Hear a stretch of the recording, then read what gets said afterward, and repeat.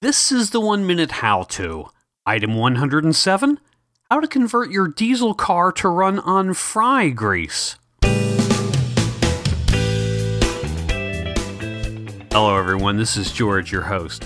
On this show, we've got Lonnie Wibberding, who's going to explain to us how to convert your diesel car to run on fry grease.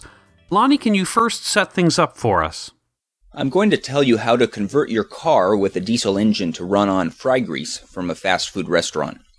This is referred to as waste vegetable oil, or if you do an internet search, use the term WVO. You'll find a lot of information with that term.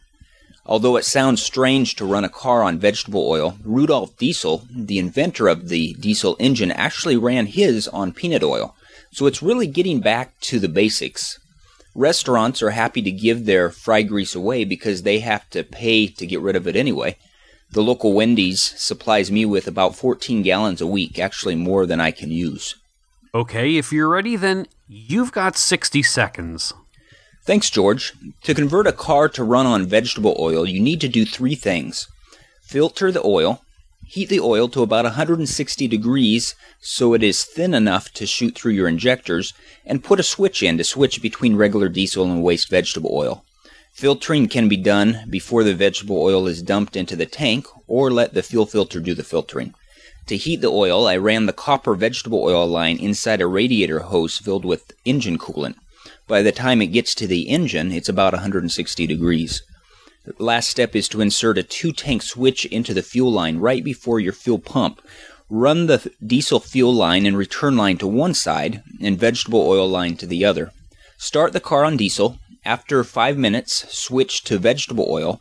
5 minutes before shutdown, switch back so that the vegetable oil does not congeal in the injectors. And that's it. Great information. Is there anything else you'd like to talk about? I enjoy trying to find new ways to use energy. There is actually a lot of sources around us for our transportation and home needs. It just takes some creative thinking to figure out how to use them.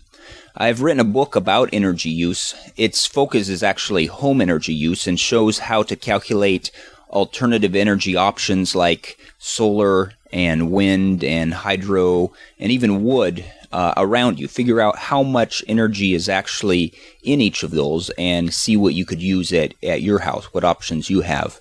If you would find a book like that helpful, my book is called Basics of Energy Efficient Living, and it sells for less than $10 at most major bookstores. George, I want to thank you again for the opportunity. And I'll be sure to have a direct link to Amazon.com where, indeed, you can get the book for under $10. Thank you very much, Lonnie.